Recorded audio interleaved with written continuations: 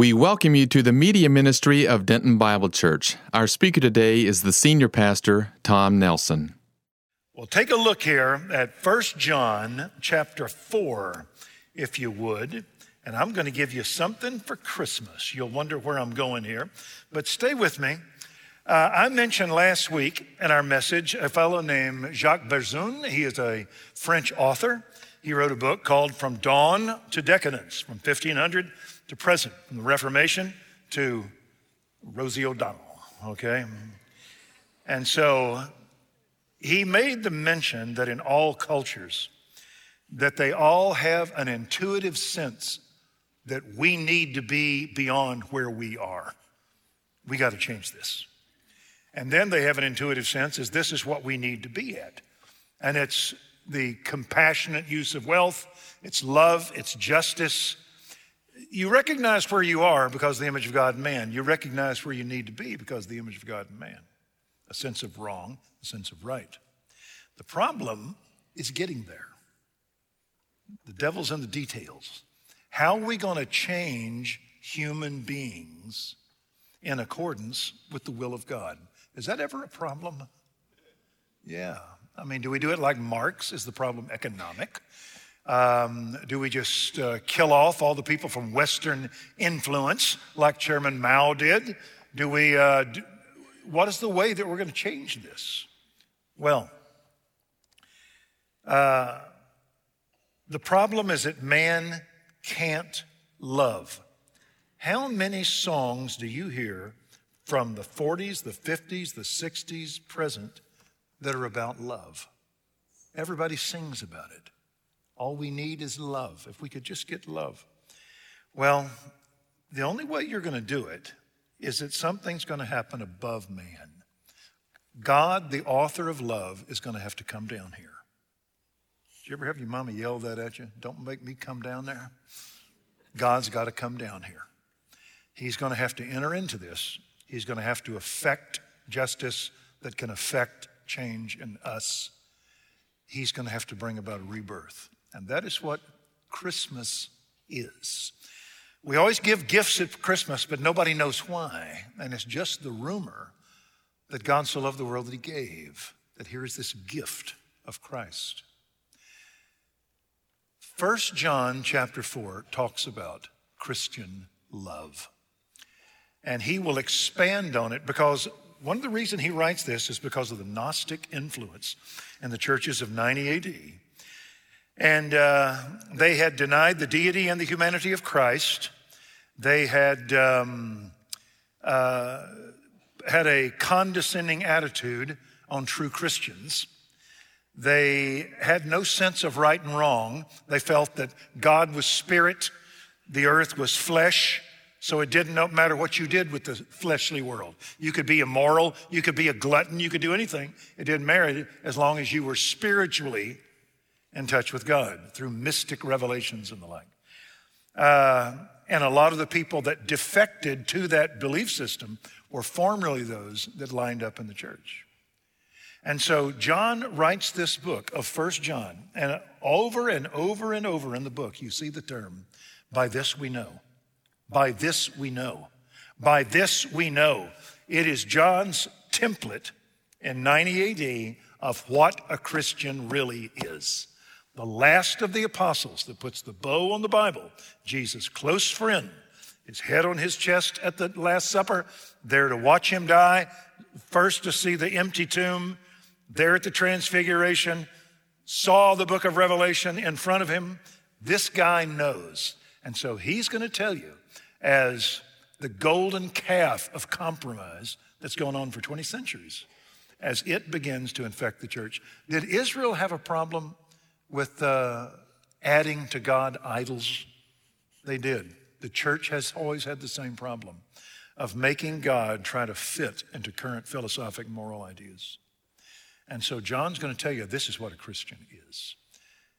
He's going to look first, there's got to be a doctrinal test. You've got to believe that he is the Messiah and that he came in the flesh as the Son of God.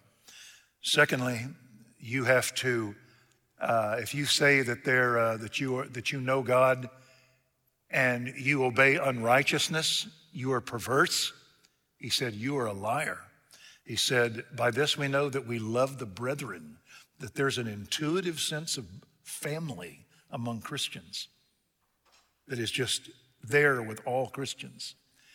And then fourthly, you don't not persevere, that there is no such thing as a former Christian. John put it like this in this book: they went out from us, for they were not really of us. For if they had been of us, they would not have gone out from us.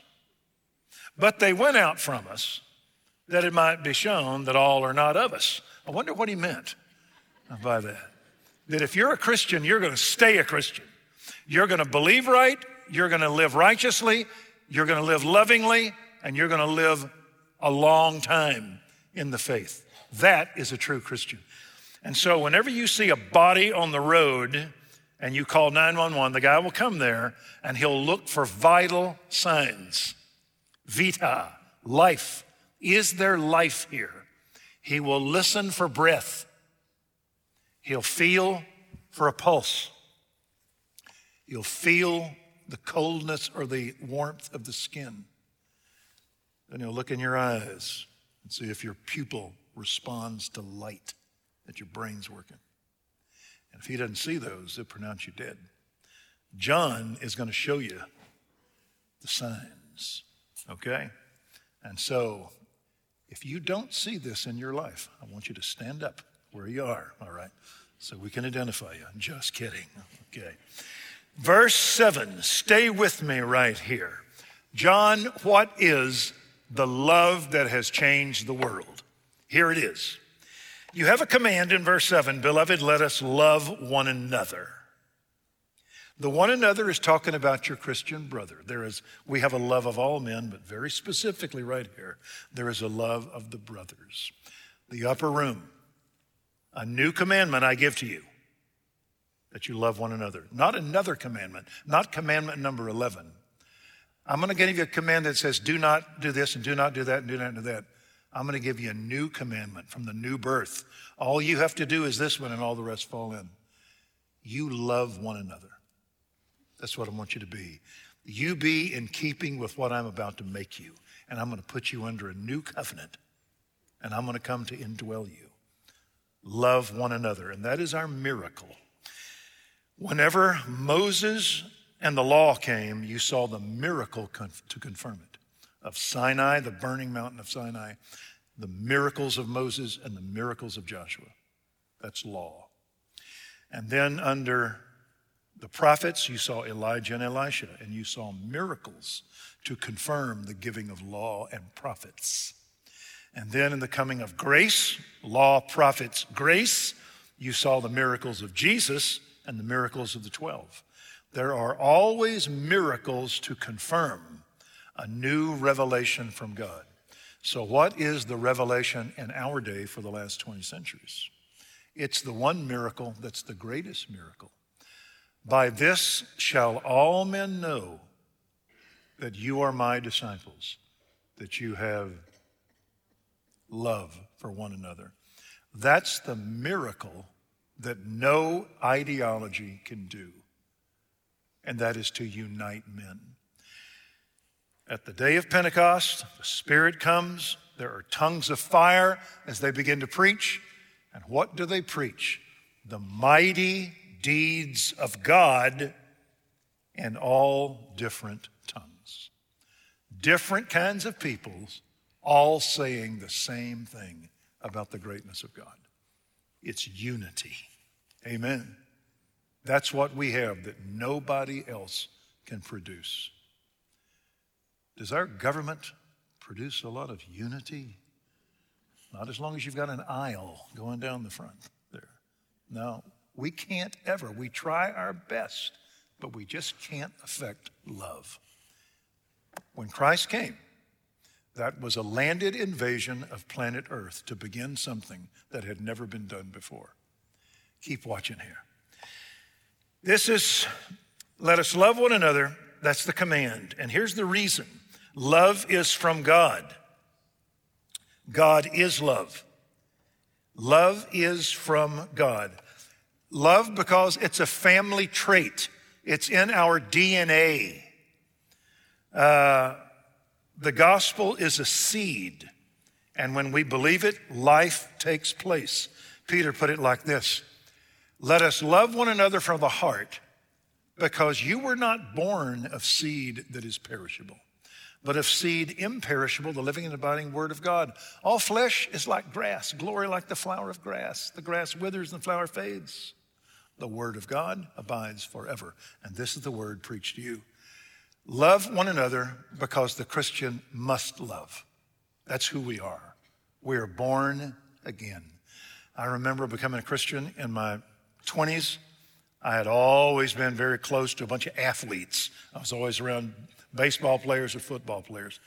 I got saved and I felt a bond among little skinny people, non-athletes that couldn't get on a court, but they had a bond in me in Campus Crusade and the church that I had never had with any other athlete unless they were Christians. That there was a bond of life in these people, and all for the rest of my life. Athletes come and go, and see them come and go. But the church has been my greatest delight. So it is for all of us. And so the reason you should love is that's who you are. You're a child of God. And in verse 7, verse B, it's also a result, a proof. Everyone who loves is born of God and knows God. There is no doubt when you see this person call himself a Christian and he loves the brethren, that guy's got the real disease. Now, can this sometimes be a problem in loving one another? Yes, it can. Well, that's because we're Christians. Before I was a Christian, I had no real problem not loving people that I didn't like, because I just hated them to the glory of God. I felt no struggle to love them. I did not want to love them. I sought for meteorites to hit them, for ground to open up and swallow them. After I got saved, now I felt a tension that I was not just to love those that love me. I was to love like my Heavenly Father loved, that sent rain upon the righteous and the unrighteous alike. So one of the blessings of being a Christian is that you get to struggle now with love towards unlovely people. You never used to struggle with that. And it's also in verse 8 a proof of a lost condition. The one who doesn't love, well, he doesn't know God, because God is love. The seed that was put in him was aborted. It never came to fruit, never came to fruition. Y'all remember, well, nobody remembers it. We weren't born at the time. Charles Lindbergh, his child was kidnapped, found dead in a sack of lye in a culvert on a road. They found the guy that allegedly did it. They hung him. But there was always a doubt, DNA wasn't around at that time, that indeed was the Lindbergh baby. For decades after that, people would come that would have been the age of that child and say they were the Lindbergh baby, looking for Charles Lindbergh's dough. You know, none of them were ever approved as being the Lindbergh baby. You know why? They didn't look like Charles Lindbergh. That's why. If you claim to be the child of a father, you better resemble that father. And so, the one that does not love, he doesn't know God, because God is love. Love is not God, but God is love. It is behind all of his actions. To say you are born of God and you are not loving is impossible. It's like you are born Italian and you can't hug. Okay. Or French and you can't cook, or whatever. Or white and you can't jump. Okay, that's what it takes. In verse 9, he says, here's the purpose that Christ was sent.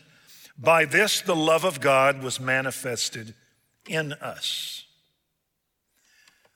The love of God, when we were converted, was made visible in us. Let your light so shine before men that they might see your good works. Love was made visible in us. By this, the love of God was manifested in us, that God sent his only begotten Son into the world that we might live through him. Christianity is not just a belief system in an act that happened on the cross. It's a constitutional change that follows. When you receive that seed, that truth, when you unite it with faith, there is a conception. James said, he brought us forth by the word of truth. It's like a baby. He brought us forth by the word of truth, that we might be, as it were, the first fruits among his creatures. James is written to the Jews. They are the first fruits among God's new creation.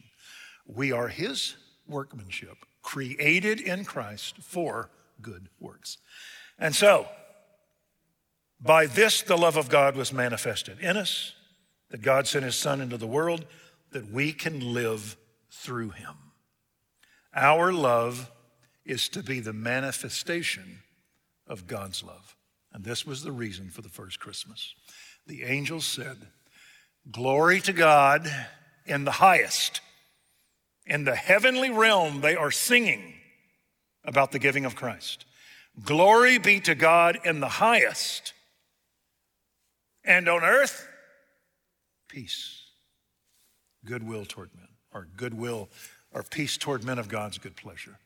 And so it affects the highest all the way to mankind that God is glorified. So that's why God sent his Son, to show who he is in you. In verse 10, here is our motivation. And this is love, not that we love God. That's not why God loved us, because we earned his love. We had become so lovable that God said, I just have to save him. Isn't he precious? No. And this is love, not that we loved God, but that he loved us and then sent his Son. And then he was to be the propitiation by dying on the cross and satisfying the wrath of God for our sins. God was not prompted by us to love us. He set his affection on us sovereignly and freely because of who he was. It was not objective, that the object was so wonderful. It was subjective, that he was so gracious. Why us? We don't know. But that is the motivation by which we love. Jesus put it like this: if you love those who love you, what difference is that among the unrighteous? They love those who love them. If you love those who don't love you, you are now sons of your heavenly Father, because he sends rain upon the righteous and the unrighteous alike. That is a very convicting verse. I will love people that are working my side of the street. But when they get cross of me, they're in trouble, because I feel as I am the implement of God's justice on this earth. Okay. I must slander them long and painfully to the glory of God. Now, he said, that's not love. This is love. That God placed his affection on you because of who he was. Well, in verse 11, if he so loved us, we also ought to love one another. These people are family, that God loved them. David said, as for the majestic ones, they are those in whom are all my delight. Y'all remember a fellow named Onesimus, a runaway slave from Colossae, who ran away to Rome and got thrown in the same block, the same cell as Paul? How would you like to be chained in the presence of Paul for a while? And Paul led him to Christ. My son whom I begotten in my imprisonment. And Paul said, I'm sending him back to you. He's gotten out. Whom I formerly wished to keep with me, that in your behalf he would minister to me in the gospel. I turned this guy from a crook into a prisoner. I saw that happen during my 3 years, but I was behind bars. Trying to share it. It was so powerful I can't even remember it. All right. But he said, I'm going to send him back to you, sending my very heart, whom I wish to keep with me. But without your consent, I wouldn't do it, that your goodness should not be by conscription, but by your own free will. He said, I'm sending you a guy back, no longer a slave, but a brother. How much more a brother, especially to you, that you both are my sons through Christ. And so they said, don't see this guy for what he used to be. From now on, we recognize no man according to the flesh. If any man is in Christ, he is a new creation. What did he used to be? Don't know. Do you know when I get to heaven, in the end section, there's probably going to be a guy right down the hall from me in glory named Manuel Noriega. How many remember Manuel Noriega? Yeah. He got saved by a McKinney Baptist pastor. Ruined my eternity. He's probably going to be right down the street, right there with Nebuchadnezzar. All right.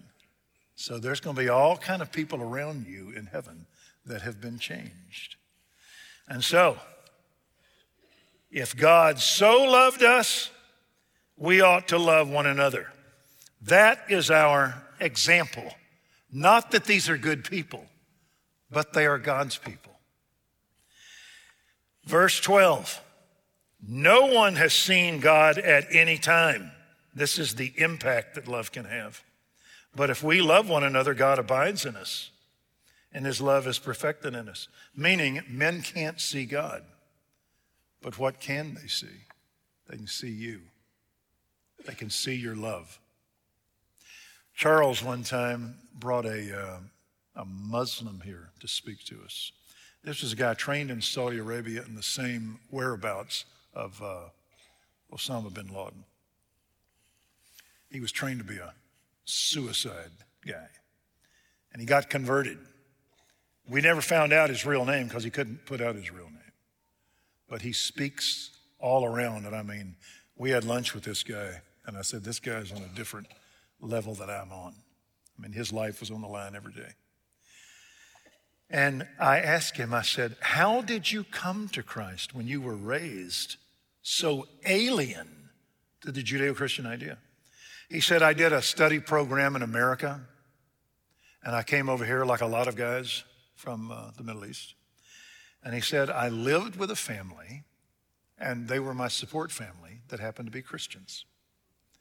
And he said, I saw how they treated each other, and particularly how the man treated his wife. You dig? To be a female in a Muslim community is dangerous. This guy loved his wife and his daughters. And even though that I was alien to him, how they loved me. And he said to me, there is no word for love in the Koran. He said, you do not pray to God, you pray for God. You are not in the image of God. That is denigrating to him. He is the holy other. You don't know what he is. And he is not subject to our banal emotions like love.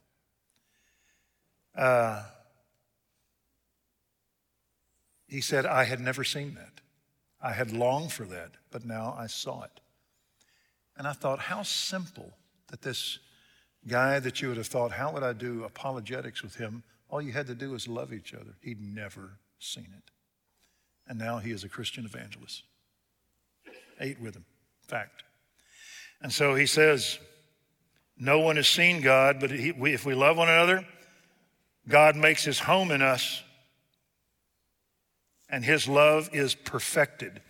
Let me tell you a little bit about what the word perfected means. Telos. It means from one end to the other. For sound to go from one end to the other, it is called telephone. If you write something that goes to the other end, it is a telegraph. If a sight goes from one end to the other, it is a television or a telescope to bring it in from one end to the other. It's called the teleological argument of God. is that the world progresses toward an order. A human being is conceived, he grows, he's born, he's a baby, a child, hits about 27 and begins to die. Okay, that's a joke. But he grows to that point, that everything grows to an intended place of design. It's meant to get there. That's the word used here. His love is completed in us. We sing a little ditty back in the 60s. We used to sing it. The love in your heart wasn't put there to stay. Love isn't love till you give it away. It's meant to go through you and to change. And so, if we love one another, God's love reaches its perfection. One guy put it like this. He said, electricity runs in a current, a circle. It comes from the power plant. It comes into your home through those two little sockets or two places for the current. You put a deal in the receptacle, and now those two prongs, one will make it go down one wire, and that thing the wire's in. What's that? The wire thing, okay? And it'll go down through that insulation, okay? And then it'll go through that light bulb. That's what we call it in Texas. It'll go through that bulb. And it takes about face in that bulb and starts back down the other line into the other hole and then back to the power station. He said it's a circle. It's making a current like that. And the reason that you get light is that in that bulb, you take out all the air. It's a vacuum. And that little filament is small enough that it will light up. You actually put a short in the line and it will light up. It'll hit resistance. But it's strong enough that it won't break. You ever turn your light on and hear, you got to go get you another bulb, all right? It didn't hold the charge. And he said, that's what the Christian is. You're the filament. It starts from God through Christ. By his word, it hits you and it converts you. But it has to be love that is brought to its end. That you now light up and you now do good works. Paul said, we are his workmanship, created in Christ for good works, which God prepared beforehand. So he did not save us merely to save us. He saved us to exhibit us. Look what I did right here. And so, no one has seen God, but if we love one another, his love is now visible and it is perfected in us. A child is meant to grow to an adult. If you stop that process in the womb, what's it called? It's called abortion. If you stop it outside the womb, it's called murder. And so he is supposed to go to the other end. You are born to love. What is the will of God for your life? Who cares? What is the will of God? You are to love, same as me. That's when we're, to be kind of profane, that's when we're happiest. Would you agree? When we are loving. The fruit of the Spirit is love. That's the first one. Well, in incidentally, the easiest way to get through this text is to preach it. When you walk outside, you're in trouble. All right. It's always better to be a hermit after you do this, not to have any humans. Mike Shear in our church was going to start a church called No People Bible. Just no, was he going to have no people there? Yeah. Verse 13. This is the means by which we love. How do we do this? By this we know that we abide in him and he in us. That's our union. Those are Johannine statements about what Paul expands on, about the body of Christ sharing the life of Christ as our head. Well, here John simply says, we abide in him and he in us. So which is true? He is in us and we are now like a cochlear implant. All right? Is it raining? Air conditioning just turned on? Okay. And so it's like we now share in the life of God. And when that happens, the way we know it is he has given us of his Spirit. The Holy Spirit of God communicates the life of Christ given by the Father to the child of God. Dr. Pentecost used to say at seminary, God is the architect, he designs the plan. The Son is the builder, he enacts it. The Holy Spirit is the real estate salesman, that he convinces us of our need and we enter into union. And so he has given us of his Spirit. And we have seen and testify that the Father has sent the Son to be the Savior of the world because of his love in us in verse 13, because of his love being perfected in us. Now in verse 4, what is one of the verbs? We now have seen, and what's your verb? Testify. Because of our love, we now have the boldness to open our mouths and to speak. We testify the Father has sent the Son to be the Savior of the world. This is now our message, that we can tell people that God has intervened in history in the conversion of man, someday the return of Christ to enact his kingdom. And so we can now preach this message. In verse 15, whoever confesses that Jesus is the Son of God, God abides in him and he in God. And so there is a inseparability between orthodoxy and orthopraxy, between belief and behavior, that they are united. When you confess that he is the Son of God, God takes residence in you and you in God. And in verse 16, we have come to know and have believed the love God has for us. God is love. And the one who abides in love abides in God, and God abides in him. Belief is followed because of the indwelling of God, because of our union with God, and because of the life of God. Love is the evidence of a true Christian. A number of years ago, we had a fellow at Denton Bible. He's not with us anymore. He's dead. And this fellow would not come to church because he didn't feel we were on his intellectual level. We had Bible studies, and he would come to those, but he demanded to do the preaching at the Bible study. People left him because he was so obnoxious. He had a wife and 2 kids he let come to church, and they were wonderful folks. Both kids married solid Christians in our church. We married them off, and he would not attend the wedding because somehow they had broken free from his dominion. He tormented his wife enough that finally she left just for her health. And so he decided to start his own church in his house. Nobody came.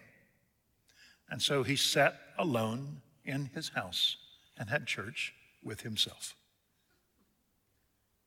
How's that for a church? And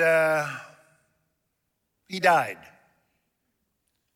And when he died, they had a token funeral, and nobody came and dropped him in the ground. Was he saved? He gave no indication that he had come to know God. And so you couldn't really bury him with a whole lot of authority. He was just gone. You know the sad thing? He was a graduate of Dallas Theological Seminary. He died with his knowledge. And so, we have come to know and have believed God is love, the one who abides in love. There is no doubt that God abides in him. Love is our vital sign, all right? You ever watch Little House on the Prairie? Harriet Olsen? I don't know how much she made for that role. They should have paid her $1 million a week. Did you ever see Marcus Welby, MD? She was the loving nurse for Marcus Welby. And then she became the most hated woman in the history of Western civilization. What a job. Great actress. But she was persnickety, fastidiously religious all the way. She would gossip to the glory of God. And so that's not what we're looking for. In verse 17, by this love is perfected in us. Our love brings the love of God to its intended terminus. The end of love is light. By this love is perfected in us, that we may have confidence in the day of judgment. Do you know that you are a Christian? Do you have confidence that you will stand before the Almighty and will enter in? What gives you confidence in the day of judgment is not merely your orthodox understanding of sin and the gospel. It's that his love has been perfected. You can look at your life and say, I am not what I was. I'm not what I will be, but I'm not what I was. There are people that die in this church, and I bury them with such delight. Let me explain that.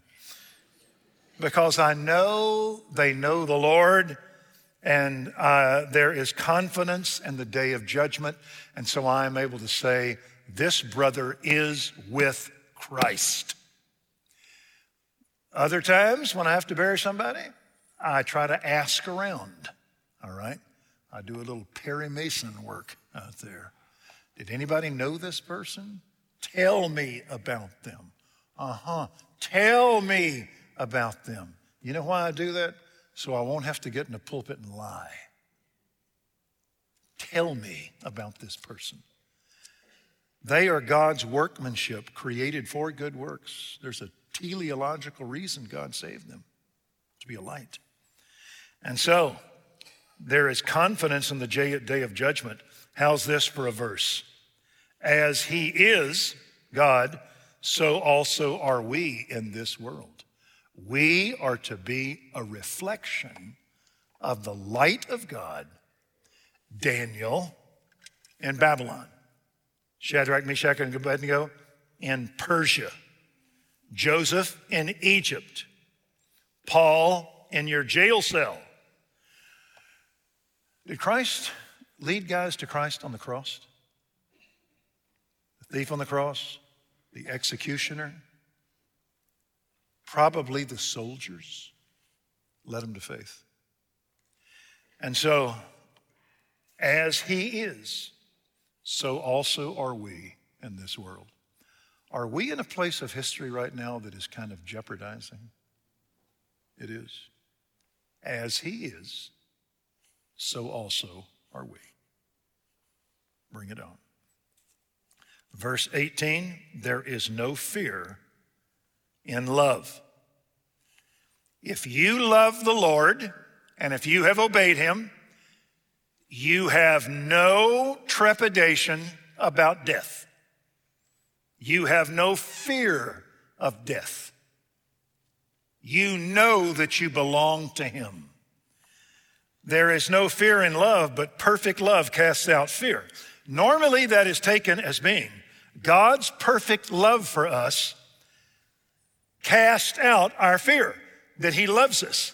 That's true, but it's not true here. In context, it means there is no fear in love. Where there is our love, there is no fear. But perfected love, perfect love. Whose perfect love? Ours. That we have lived out our faith and it has come to its end and we are loving people. Perfect love in you. You never have to be afraid. Dawn, I'm so ready to bury you someday. I'm ready. Dawn's my old buddy. She knows the Lord, walks with the Lord, has been faithful to him. You got no fear, do you? I don't either. Jan Nathanson? No fear. She's a blonde. Okay.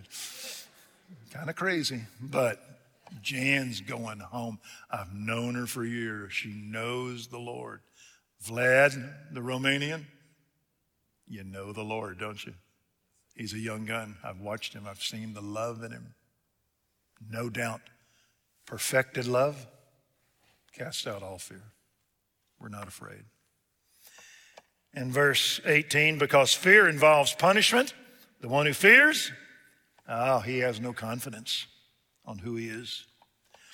In verse 19, why do we love? Because he first loved us. That's why perfect love has no fear. We love because he started this in us. I love folks like I used to didn't. Because God loves me and he created this in me. Perfect love casts out no fear. All fear. We love because he first loved us. Teresa and I have that on the inside of our wedding ring. We love because he first loved us. What that means is that the reason that I have to love her is because God loved me. And we love because he loved us. Why does she love me? She must. All right. But God has loved her. And so whenever I do a wedding ceremony, I can say to the guy, I'm going to make you do a vow, but I really don't need the woman here. This is between you and God. Stand to the side here, lady. Do you promise to love, honor, and cherish, keeping her to yourself so long as you both shall live? Yes, I do. As Christ loved his church? Yes, I do. Okay. Can women change over about 40 years? Let's move on. Yeah, they can. It don't matter with you. You said you're going to love her. Madam, step aside, fella. You said you will love, honor, and obey till death do you part. Better for worse, sickness and health. Is that right? Yes. In the name of the Father, the Son, and the Holy Spirit? Yes. We love because he first loved us. And so we love each other. When you get two people doing that at the same time, it can be a real happy relationship. In verse 21, but if someone says, I love God and hates his brother, he's a liar. The one who doesn't love his brother whom he can see can't love God whom he cannot see. Christian love is not objective. I will love you if. That's not love. That's how the pagans love. I love you because God makes me to love. If my enemy is hungry, I'll feed him. If he's thirsty, I'll give him a drink. And I will pour burning coals on his head. He'll have light. I will love because God loved me. That is called subjective love. You love because of who you are. Oh, I can love my friends. They're always working my side of the street. I love God because he's always working my side of the street. This guy over here bugs me. If you can't love the guy that you can see, you're not going to love God whom you can't. And so, that is the subjectiveness of love. It's who we are. And in verse 21, and this commandment we have from him, the one who loves God should love his brother also. Christ is the path to utopia. All of our longings and all of our fears, they're met in Him. You know, when I got saved, I went home for my first Christmas, and I wanted to hear an album. Y'all remember albums? Records? Vinyl. And we had one by Perry Como. Does anybody? Okay. Perry Como would sing hymns, and my favorite hymn was O Little Town of Bethlehem. And I would put it on with the needle, and I would listen to it. O little town of Bethlehem, how still we see thee lie. Beneath thy deep and dreamless sleep, the silent stars go by. While in thy dark streets shineth the everlasting light. The hopes and fears of all the years are met in thee tonight. Isn't that good? All the pain of humanity is dealt with in the back street of Bethlehem. And I would listen to it over and over. And that's what this is. The love of Christ was D-Day. It was a landed invasion on planet Earth to bind the strong man and to plunder his possessions. And we're heading toward Berlin when it's all over. Amen. Let's celebrate communion. Father in heaven, for just a few moments, we'll stop and we'll reflect on the reason for our season and the reason for our preaching. That the Father has sent the Son to be the Savior of the world. And we have seen and we testify to it. And we have experienced it. And we evidence it. And so, Lord, I pray that not only would we love you for what you have done, we could love you even when we don't understand. To say as Job, the Lord giveth, and the Lord taketh away.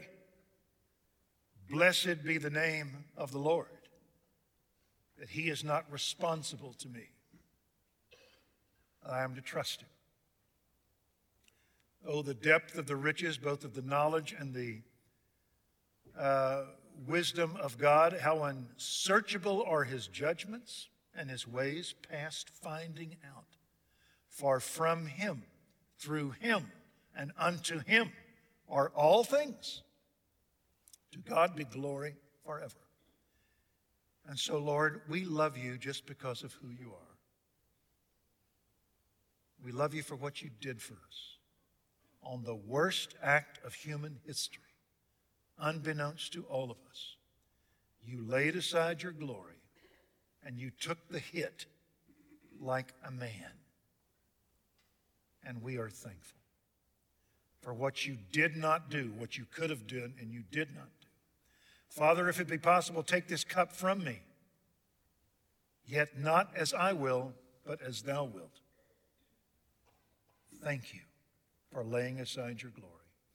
And I pray, Lord, for all of the weevils that we now have to encounter, all of those that we have to treat with affection and kindness and forgetfulness, that you would help us in discernment.